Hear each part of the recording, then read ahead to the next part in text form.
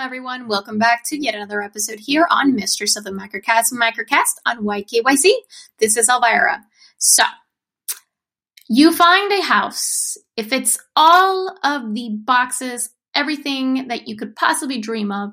It's beautiful. It's in the city you want to live in. It's in a great area. It's just amazing inside and out. It's got all the bells and whistles. Everything you can possibly imagine in this house is there. The price? Well, it's just too good to be true. So, what's the catch, correct?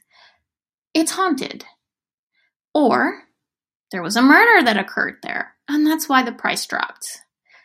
Knowing that the realtor has discussed to you that there has been some paranormal activity in this house, or a gruesome murder, a suicide, a death, just not a lot of fun stuff happened in that house.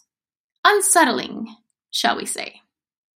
Would you still buy the house of your dreams? It's perfect, remember, and it's priced just right. You can afford it, everything is perfect, ready to go, all you need to do is sign on the dotted line. Would you buy a house that was haunted or that people died in if it was cheaper? Would you be okay living there knowing what happened in there or what could happen in there? I'm interested in finding out. Let me know, guys.